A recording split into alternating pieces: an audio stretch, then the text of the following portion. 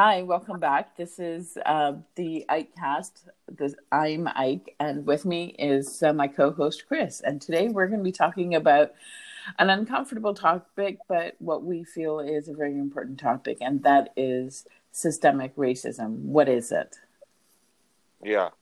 I think it's fair to say that we hear that a lot, don't we? Like, systemic racism, or, this place has a problem with systemic racism and all that sort of thing. But I don't think anyone has actually spent the time to actually, explain what is systemic racism, right? Right. And why is it pervasive? Like, it's like, okay, why is it everywhere, right? Why is everyone saying that there is this entrenched systemic racism everywhere? Um, and Yeah, and systemic racism, I think you can also equate it to institutionalized racism. And that's very much part of the whole 13th Amendment and the history of racism, slavery within the U.S. These are still remnants of that history, which majority of Americans, we believe that, yeah, we've overcome it, doesn't exist, but that's not the case because it's become entrenched. yeah, absolutely. I mean, any talk about systemic racism has to bring in first the historical context, right? Right. That this exists, in this historical purpose that occurred because of multiple different reasons. But I mean, I guess the earliest way that we could talk about is is if there is systemic racism, all right? Where did it start? Mm-hmm. Why did it start? How come we can't change it, right? Right. Um, and the solution is very simple. It's always been there, right? The not even the solution, but the history is very simple. It's always been there, right? Um, Mm-hmm. you know, it's normal to almost any population that the majority protects themselves, Mm-hmm. Right. right? Right. Majority protects themselves. That's just how it is. That's not revolutionary or anything like that. But Well, I'm gonna sure, modify that and say majority protects themselves, but I'm gonna take one step and say those in power continue to protect themselves in order not to um, reduce that level of control. absolutely. Um, and so I mean, something that occurs, right, is that think of it, think of it like this: in the American context, racism goes as far back as slavery, right? Right? Yep. Even further back, if you consider racism against certain white populations, right? But it goes very very far back, hundreds of years. Right. All right, you have this institution, this custom of slavery that really focused on one class of people. This being people bought in the African slave trade, right? Yep. It really focused on that thing. It's not to say that there weren't other slaves from other places, right? But that was really the focus. Compared to everyone else, it's hundreds of million. It's millions upon millions. Yeah. You know, uh, from the African slave trade and everything started from there. All right, you have that issue. You have this institution that inherently, chooses people of a specific race, right, to take away their rights. All right, that's what occurs. Eventually, prevailing minds, occur, and the institution of slavery, which has been around historically forever and has been taboo relatively for a short time, Mm-hmm. right? This Yep. institution falls apart. It goes away with the moral minds of several great individuals, right? And then slavery dies.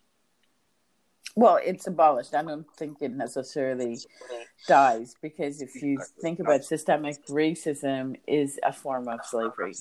Yeah. Well, no. There's the thing. It's like everyone goes, "Oh, it's over. We did it." Right? It's like slavery's over. Things should get better. Now, here's the problems that arise out of it. The people who write the laws, right? Some of them are, people who have it all in their right head, right? Like, oh yeah, we want to get rid of slavery. We want to do this. Other people They add things onto it. The issue comes in the aftermath of whenever there's progress. There's always people who claw back a little bit extra power to, secretly maintain a status quo. Yeah. Right? And so slavery is gone. And, the Emancipation Proclamation and then eventually the 13th Amendment takes it away, you know, makes Yes. it makes it illegal, makes it, impossible. However, there's a caveat. What is that caveat? Well, okay, so the 13th Amendment, I think that's the one that you're referencing, but the slavery and involuntary servitude is abolished. However, the carve out is except in the punishment for a crime where the person has been convicted, um, then the then the government does have the right to uh, force them into labor. Yeah. Without compensation. Yeah. And while that seems like a normal, just a very, very normal aspect of modern day life, it can be abused. And that's the point. It's done so that it should be abused. Right? It's Right. all right. We have this cutout that we can allow for an act like slavery, indentured servitude, right? For the purpose of punishment. Yes. Yep. Okay. Now, states in the United States, states come up with their own criminal code for the most part, and then there are federal crimes, right? Correct. Yes. States that don't like this issue, that or like that now have this new caveat that they can still do a form of slavery, but for prisoners, right? They can make it very easily to criminalize being black or any sort of dissident in any way. If you can criminalize your opponent, your enemy, people that you don't like, and then enforce them to do, essentially labor for you as punishment for whatever crime, it's fairly easy. And if you can even take away more of their rights to fight against this idea, right? To fight against their, them losing their freedoms through imprisonment, whether that to be, laws that are morally sound or otherwise, right? Yeah. If you take that away by disenfranchising them, poll taxes, poll levies, making sure that, Jim Crow laws in the South that pop up that make it impossible for you to vote if your grandfather never voted, right? Right. Little things like this created by the Jim Crow era, segregation, right?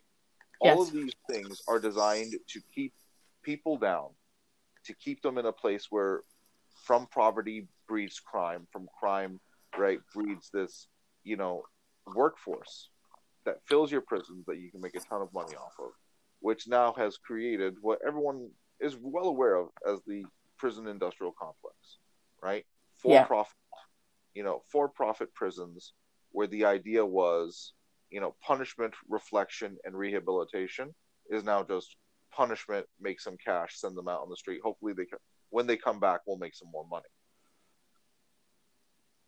Right? Yeah. Rehabilitation, which was central to it all, is gone. And the reasoning is simple. When it comes to prisoners, no one cares. Right?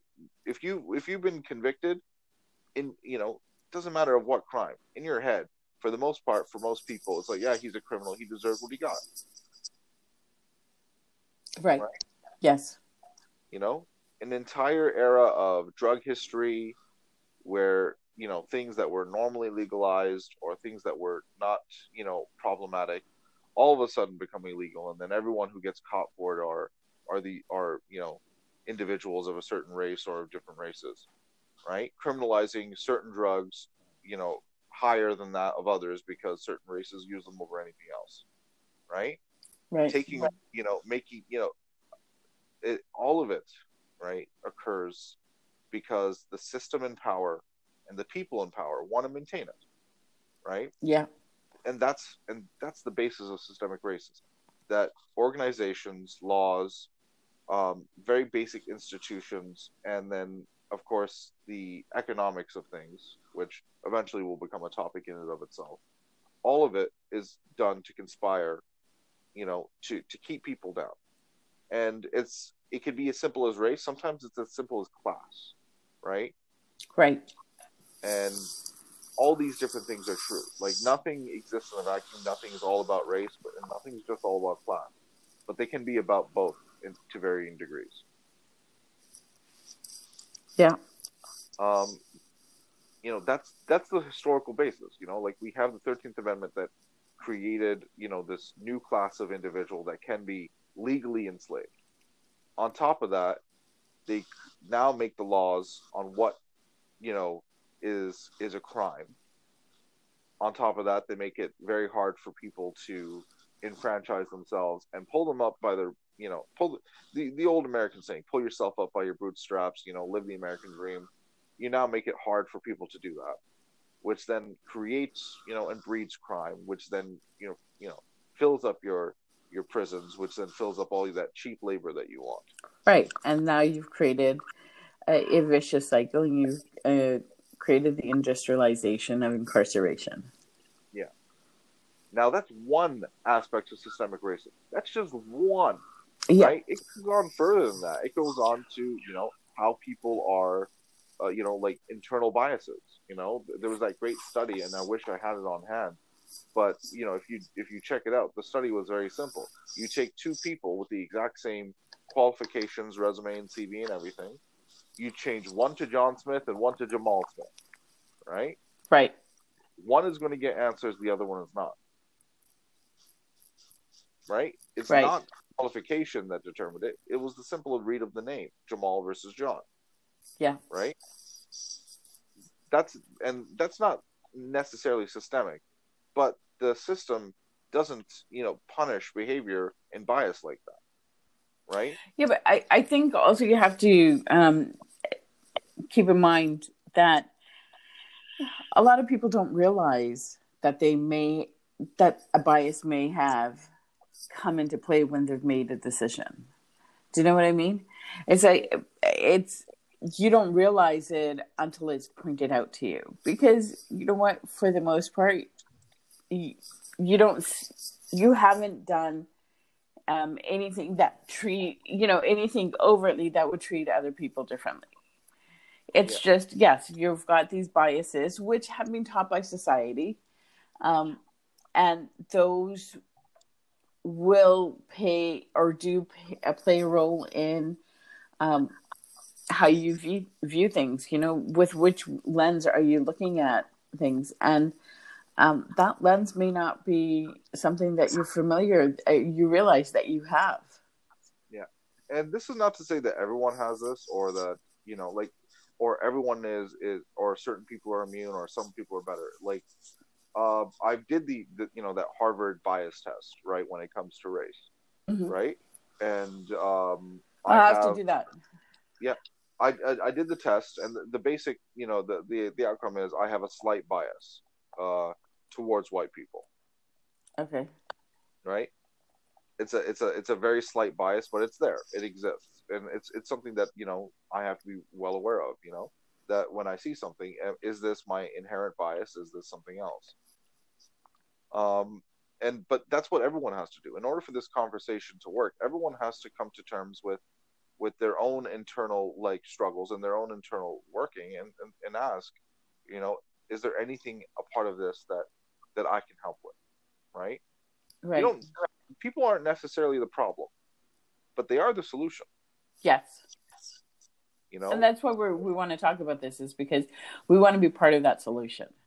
Exactly. The solution, and we technically are part of racialized communities. That's, that's definitely part of it. But we are in a more, I guess, not really recognized, but more, safe and non-stereotyped community. Yeah. Right. Our community, is really well known for education and a million other things. Right. We're not, we don't have this, inherent thing where we see a cop and all of a sudden, oh, we might be, done for. Right. There's none of that goes on with us. At the same time, though, no one is immune. Whether, I find it funny that racism exists for everyone, including white people, but it's usually, but they start separating based on where you're from, whether you're Irish or otherwise. Right. and it occurs with everyone. Like racism exists because difference exists, and people don't like difference, right? But if you're raised with that difference, you eventually don't see it as different. You just see it as part of the, just part of the landscape. That's why inherently, when you look at cities versus rural areas, the interaction between people is based on just how familiar you are, Mm-hmm. and that's what it takes, right? Is a little bit of exposure, and you'll understand very much. You'll get to the heart of an issue and say, oh, now we get it. Right. But going back to the subject at hand, right? Like systemic racism has a historical context. We nailed down that very specifically for the 13th Amendment.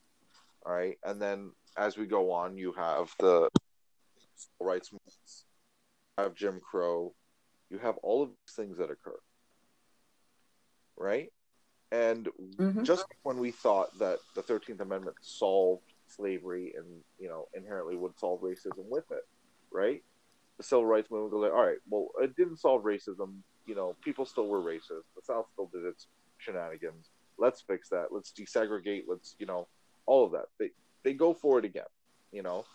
Ostensibly 100 years after it originally occurred, they go for the civil rights movement goes for trying to get equalize, and give people some level of equality, at least equality and opportunity, right?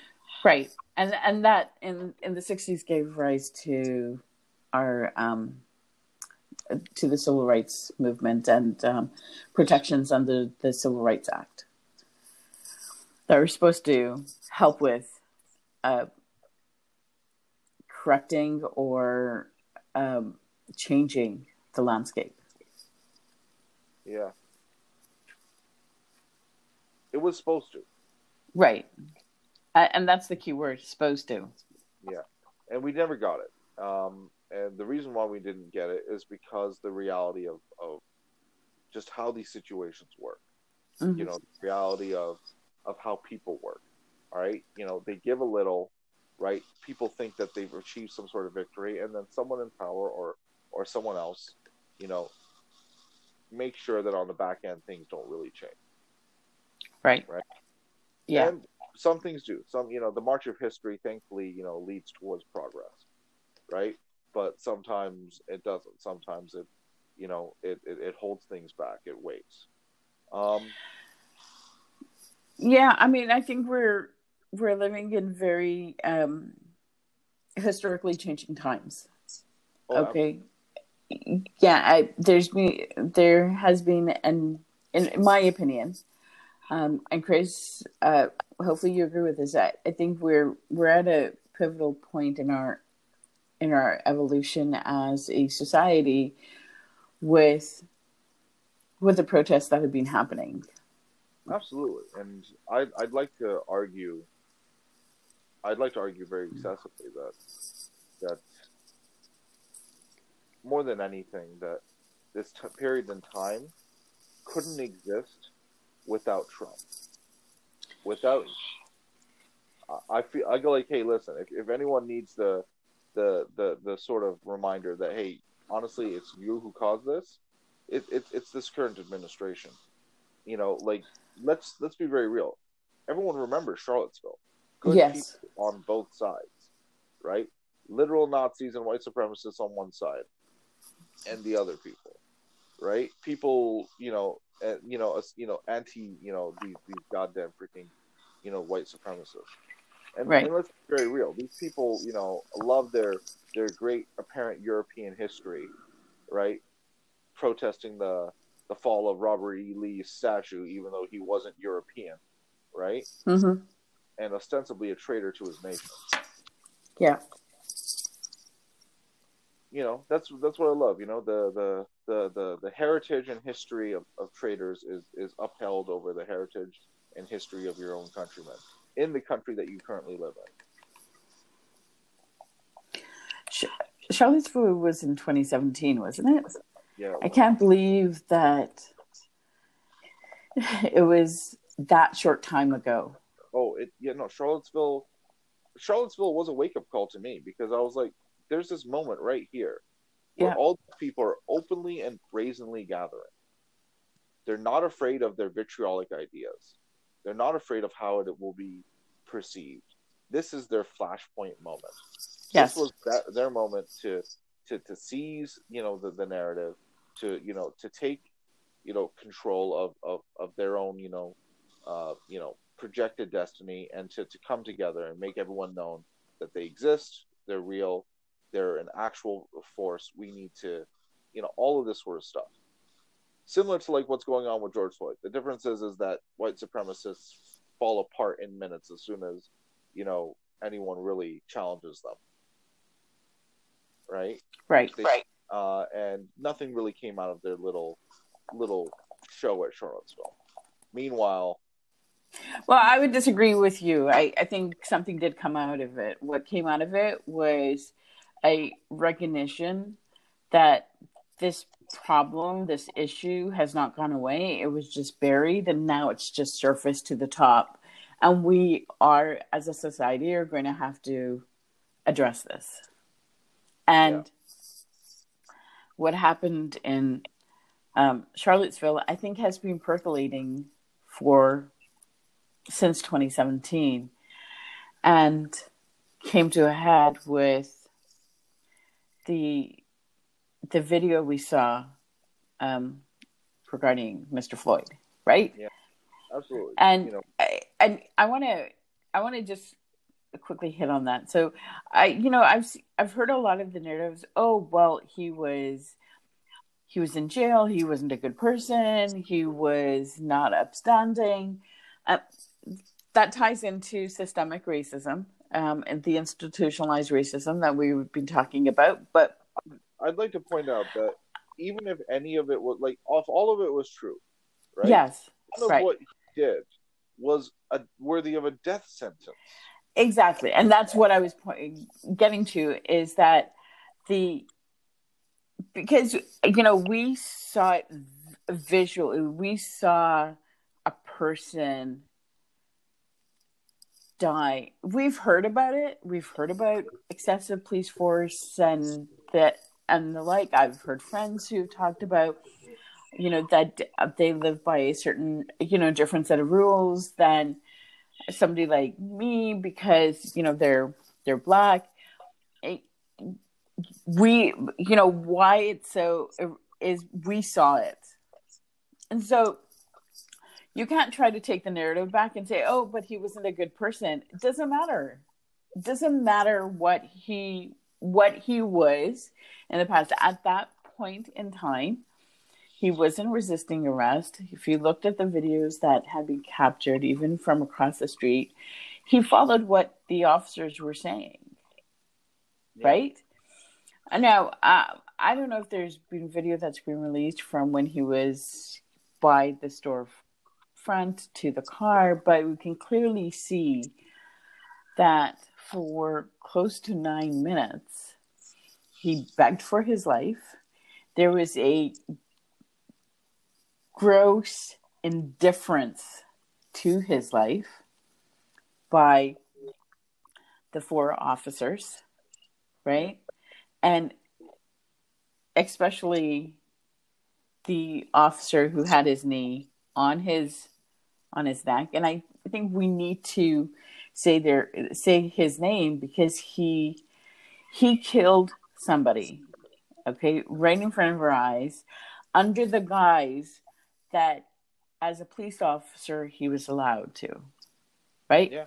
But it was excessive. It was excessive force, and that's what we have to keep in mind. It doesn't matter. Nobody deserves to, if they have been contained, there's no, if you're no longer in danger, you need to stop. I don't understand why they didn't just hit the handcuffs and take him, transport him to the police station and then go through the steps that need to be taken in the police station. So this is where, as a society, we we hear about it, but we saw it. And we were like, no, this is not who we are. This is not acceptable. You do not do that. Oh, I mean, and we're not going to protect you under implied immunity because, again, if you don't know what implied immunity is, we encourage you to listen to our earlier podcast. Chris, do you know the name of the podcast where we had spoken with it? If you can try to pull that name up, we'll reference it back. But we're not going, you won't be protected, and with this implied immunity. And again, this circles back to that institutionalized racism, right? Implied immunity was a mechanism created by the Supreme Court to protect individuals who, in their official capacity, may have committed a crime, but you have to look at, okay, what they've just been, moving that line in terms of what would be protected, and we reached a stage where murder becomes protected. Essentially, we've reached a stage where this qualified, I believe is the word. Oh, I'm sorry. Yeah, qualified immunity. I apologize. You're right. It's qualified immunity. Yeah. Yeah, we've reached this point where murder, where the use of your force and ostensibly illegal killing. There's plenty of legal killing out there. Yep. The time calls for it, right?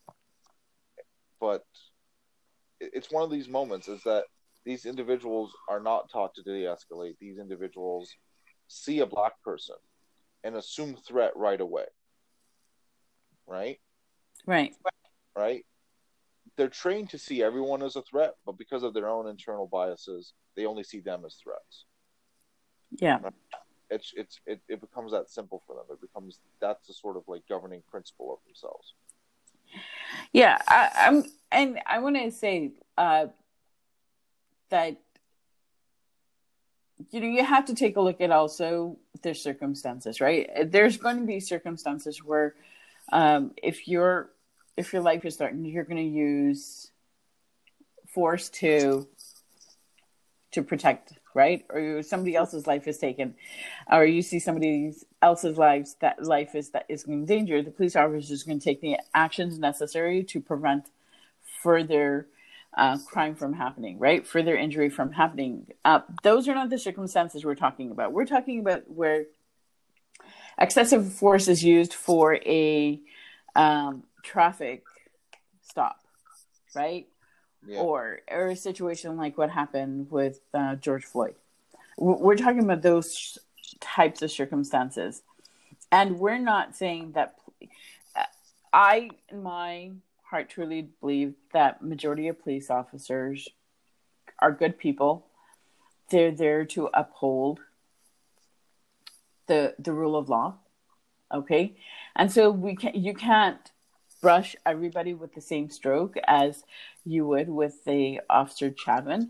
But I think that the police forces are not doing a good enough job of finding individuals with the predispositions as a Officer Chadwin would have. And I'm not sure if I'm even saying his name right, but do you know what I mean, Chris? It's, yeah. I don't. And I think, the concept of defund the police, I don't think there's enough being discussed in terms of what that means. And, right, defund the police doesn't mean you get rid of the police. Okay, I think what it is instead of using the to arm, it's use a percentage of the budget to educate, train, to de-escalate, identify, individuals who may have those biases and work with them to overcome those biases, because I do think they can be overcome as well. Oh, absolutely. I mean, but going on further with your line of thought, I think that the issue fundamentally is that, we have, like, even though there are people who agree that the police force cannot be 100% bad, that, not everyone in the police force is a racist. I do think inherently that the police force, right, even with all of their mechanisms of accountability, does everything that they can to protect each other, right? Police unions, the police force, all of it is done to protect bad faith actors, Yeah. right? Even though it was designed not to, right?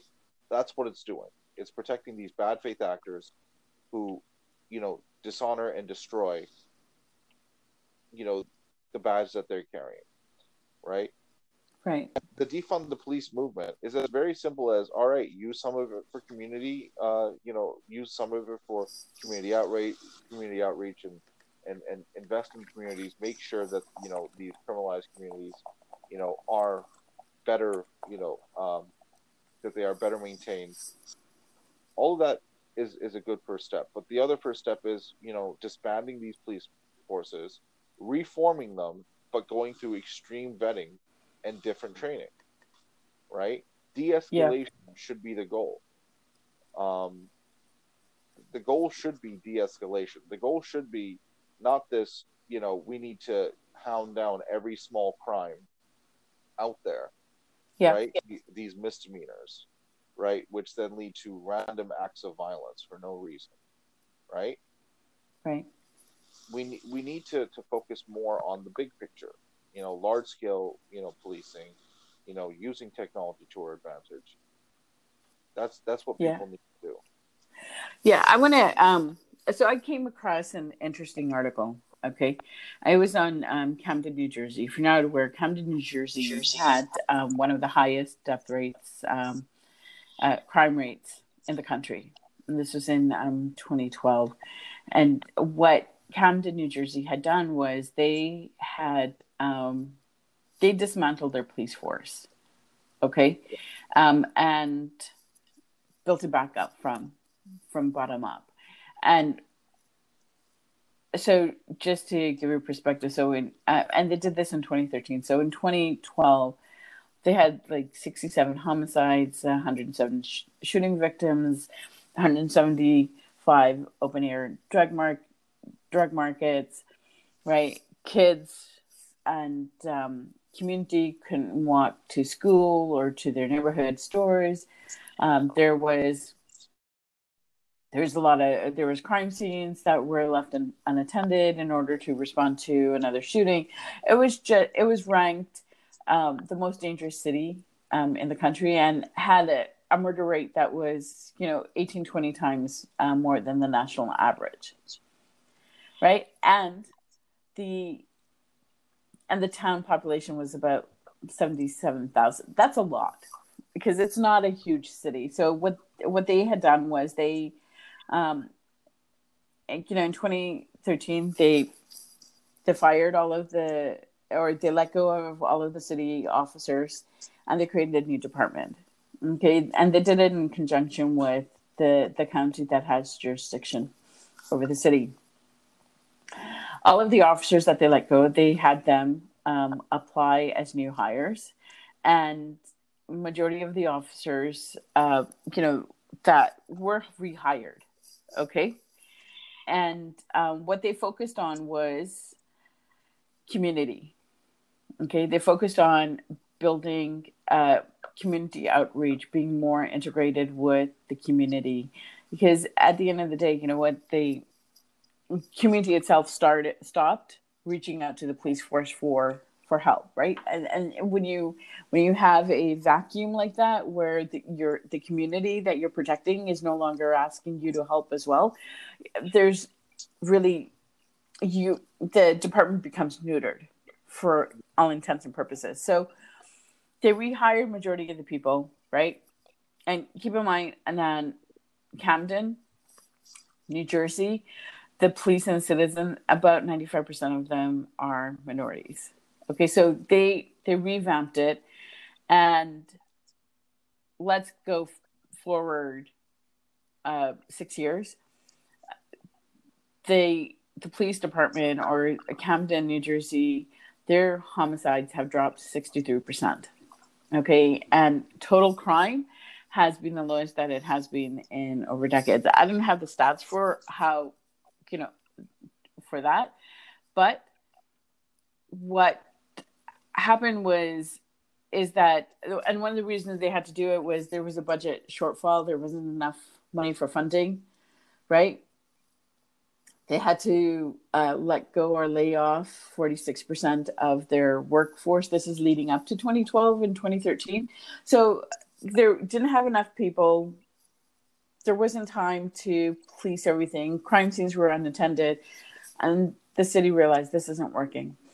And like I said, they raised it, rebuilt it, and focused more on community outreach. And that's, I think, what has to happen is, I'm not saying, all police departments have to go. No, but the police departments have to internally look at, okay, why are we not succeeding? Or why is this happening? And then work towards correcting it, fixing it, right? Yeah. Because a law-abiding society works when enforcement and community work together. If law enforcement or community is not working together, we're going to have lawlessness. And some police departments are better at it, others not so much. But that has to be an internal scope that has to be engaged. They have to look at what's going on within their own framework and then come up with a solution, something similar to what Camden, New Jersey has done. Absolutely. I think that Camden is a good, test case to show that it is possible. Yeah. But, it's not the only solution. It's not like, all right, what Camden did is going to work for everywhere. No one is, yeah. Yeah, no. Yeah. No one is suggesting that. What people are suggesting, though, is that alternative means of policing need to be, taken into consideration. And even more importantly, right? Yeah. That accountability needs to be ingrained into the police department, right? And there's only one way to really be accountable, right? Yeah. We need like oversight. Right. Right? Like we have accountability and elections for every other aspect of government. Yeah. Right? Right. And with people of authority over us. Right? Right. We need them for the police. Now the sheriff system, where you elect a sheriff is a half decent solution. Yeah. It is a half decent solution to look at this problem, right?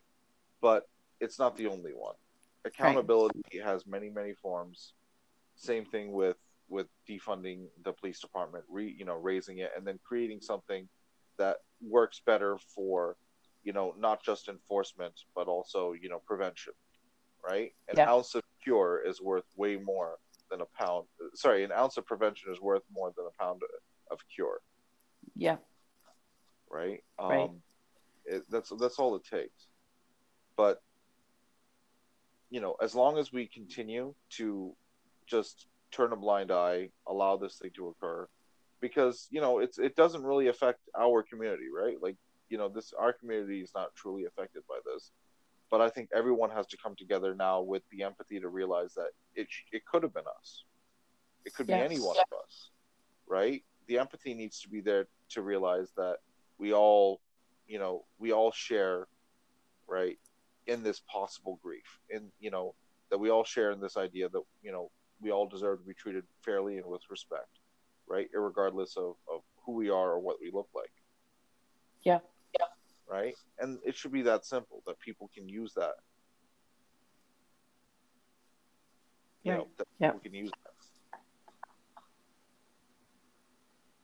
Yeah. But that's going to be in time, and hopefully that's going to be at a point in history where things will be better. Well, and again, I'm always hopeful that it will. Okay, that may make me naive. I don't think so, because I think when you give up hope, that's when it becomes dangerous. So I do think that's. I do think that yes, we're gonna come out of this better, right? I wanted to also hit on something that I think, this week was, brought to a lot of people's attention. And I don't know why it's not necessarily taught in history books, but should be. And this goes back to the systemic, institutionalized racism, keeping certain demographic of society down, and that's one. I want to talk about Juneteenth, right? And the other one is I want to talk about Tulsa, and I think they're both relevant to today's discussion because Juneteenth is the day the last slaves within the United States were free. Okay, yeah. And that was in Galveston, Texas. And I do think that it should be a national holiday. It isn't a national holiday here in the States. I think it needs to be because we need to know it, understand it. A lot of states have made it a state holiday. I think 45. It started out in Texas in 1980, making Juneteenth a state holiday. That's the final emancipation and the last remnants of slavery. But as we've spoken, that didn't end it because it just got institutionalized in the what did you call it, Chris? Was incarceration or prison? Yeah, that's it. Yeah, the prison industrial complex. So it just got converted into a different type. I think Juneteenth should be national. There's 45 states that started with Texas in 1980. 45 states have implemented it. And so it'd be interesting, plus Washington, D.C., where they make it a state or territorial holiday. That's one. And then Tulsa, which, again, I admitted to my ignorance in one of our previous podcasts.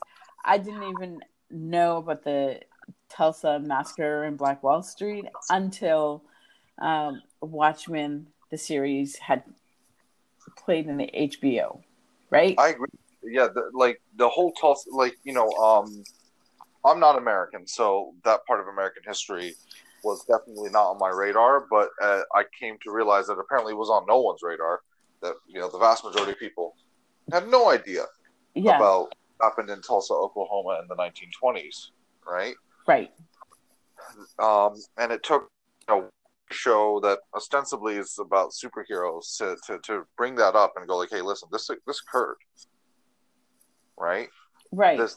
This event occurred, and when you look at it, it's the perfect encapsulation of what systemic racism was, right? What this inherent racial bias can lead to, because it's an event where normal people who from a racialized community, who had picked themselves up by their bootstraps, built a very, very wealthy and affluent town, right, helped each other out, brought each other up, did everything that you were supposed to do to make it, in the United States.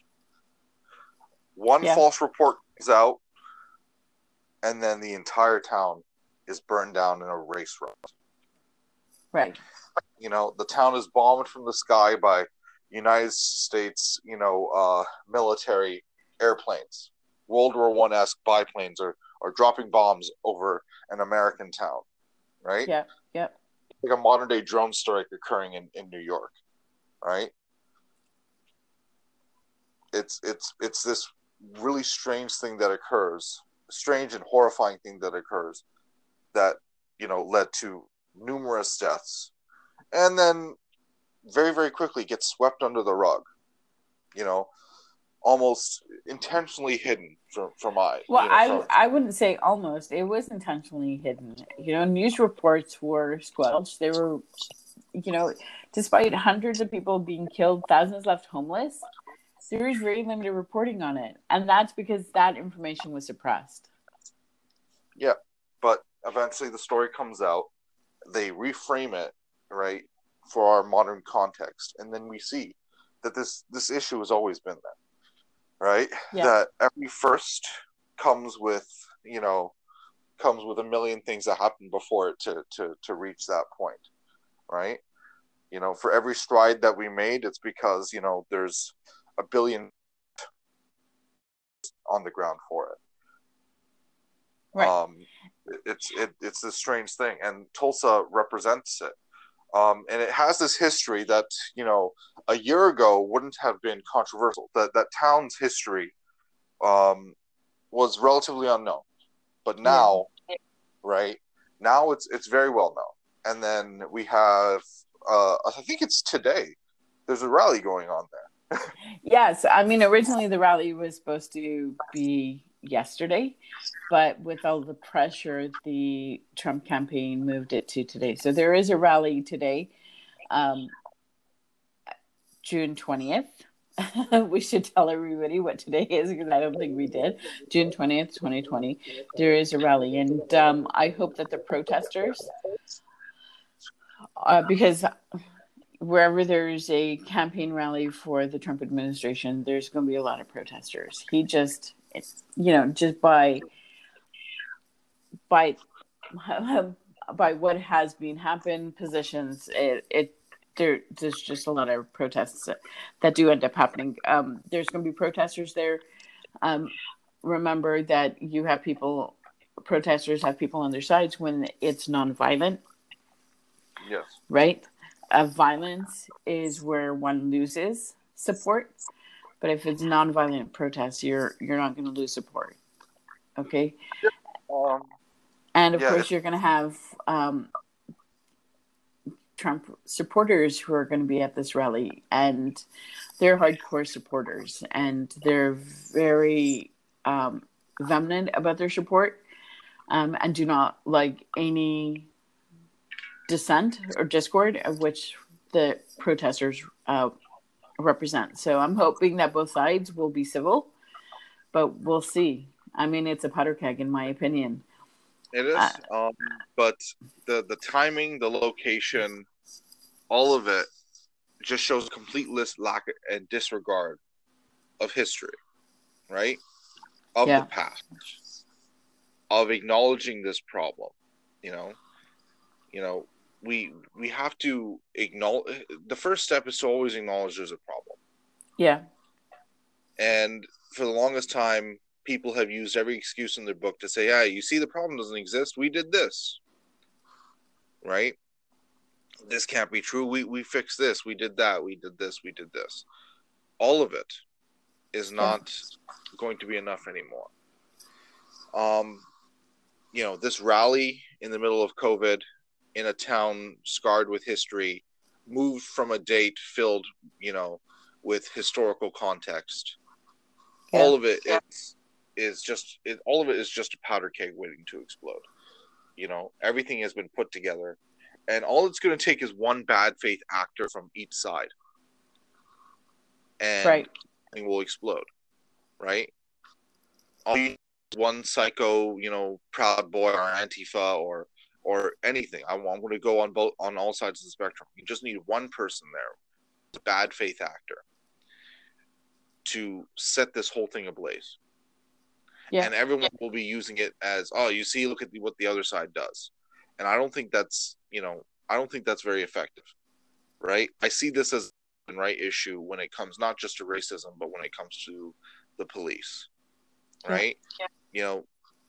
If we take away the racial aspect of this, the class aspect still remains, and there are plenty of of lower class individuals across multiple races will be messed with, right, because of it, by the police or others in power.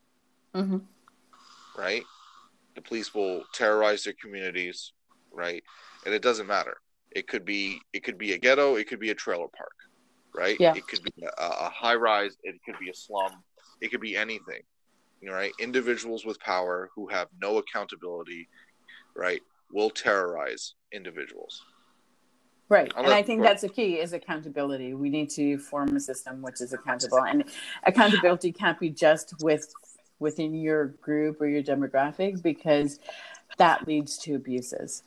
Absolutely.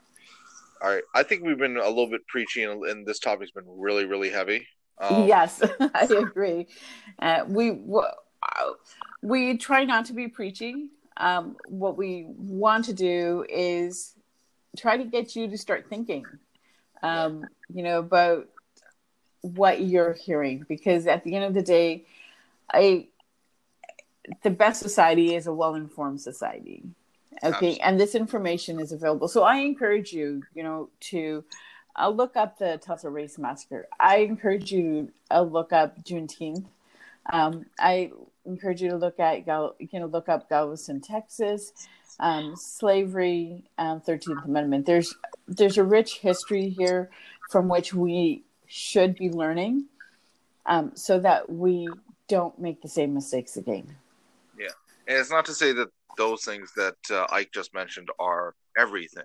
Yeah. Right? But they are a good starting point to just educate yourself on, because history is incredibly important. People need to remember the past, so that they can make informed decisions about the future. Yeah. And we've hawked this show many times, but I'm going to say it again. Watch Watchmen. I was going to say the same thing. I know we've said it a lot of times. We've mentioned it several times, in our discussion. I would concur with Chris. Please watch Watchmen. It's a really good show. I hope there is a season 2, but they did do a really good job in terms of finishing the arc of the story as well. So if you're one of those people who are like, oh, well, I don't like cliffhangers, there isn't a cliffhanger. There's a nice arc, but it's a really good show. And it teaches you things that you didn't know about. And again, like I said, I didn't know about the Tulsa Race Massacre until that show. And that made me go down the rabbit hole of researching it. And as you research, you realize there's other things that you didn't know, right? And that's always important. Yeah. There's definitely gaps in everyone's knowledge, and it's okay to have it. Just, learn, educate yourself, learn from others, take different opinions, right? Come to your own, right? Yeah. Make sure you can back it up, right? Don't rely on feels and what feels good. That applies to everybody. Just rely on that everyone has certain unalienable rights, and that individuals who are above reproach inherently can break, and destroy our liberties. Yeah. Right? Our liberties shouldn't be up for grabs based on who's watching us at that moment. Yeah. And that's essentially it. I wish that there was more things I could say, hey, watch this or do that, and get on to a lighter subject. But today is a heavy one. And maybe when I'm older, this won't be an issue. Time will tell. Right. I agree. And on that note, we thank you for joining us. Please, if you enjoyed our discussion, found it informative, please subscribe. Please like us. We appreciate, the time that you do spend listening to us, because, one of the greatest commodities that we have is time. And so we thank you for that. For that. Yeah. Thanks, guys. Okay. All right. Yeah. Bye-bye.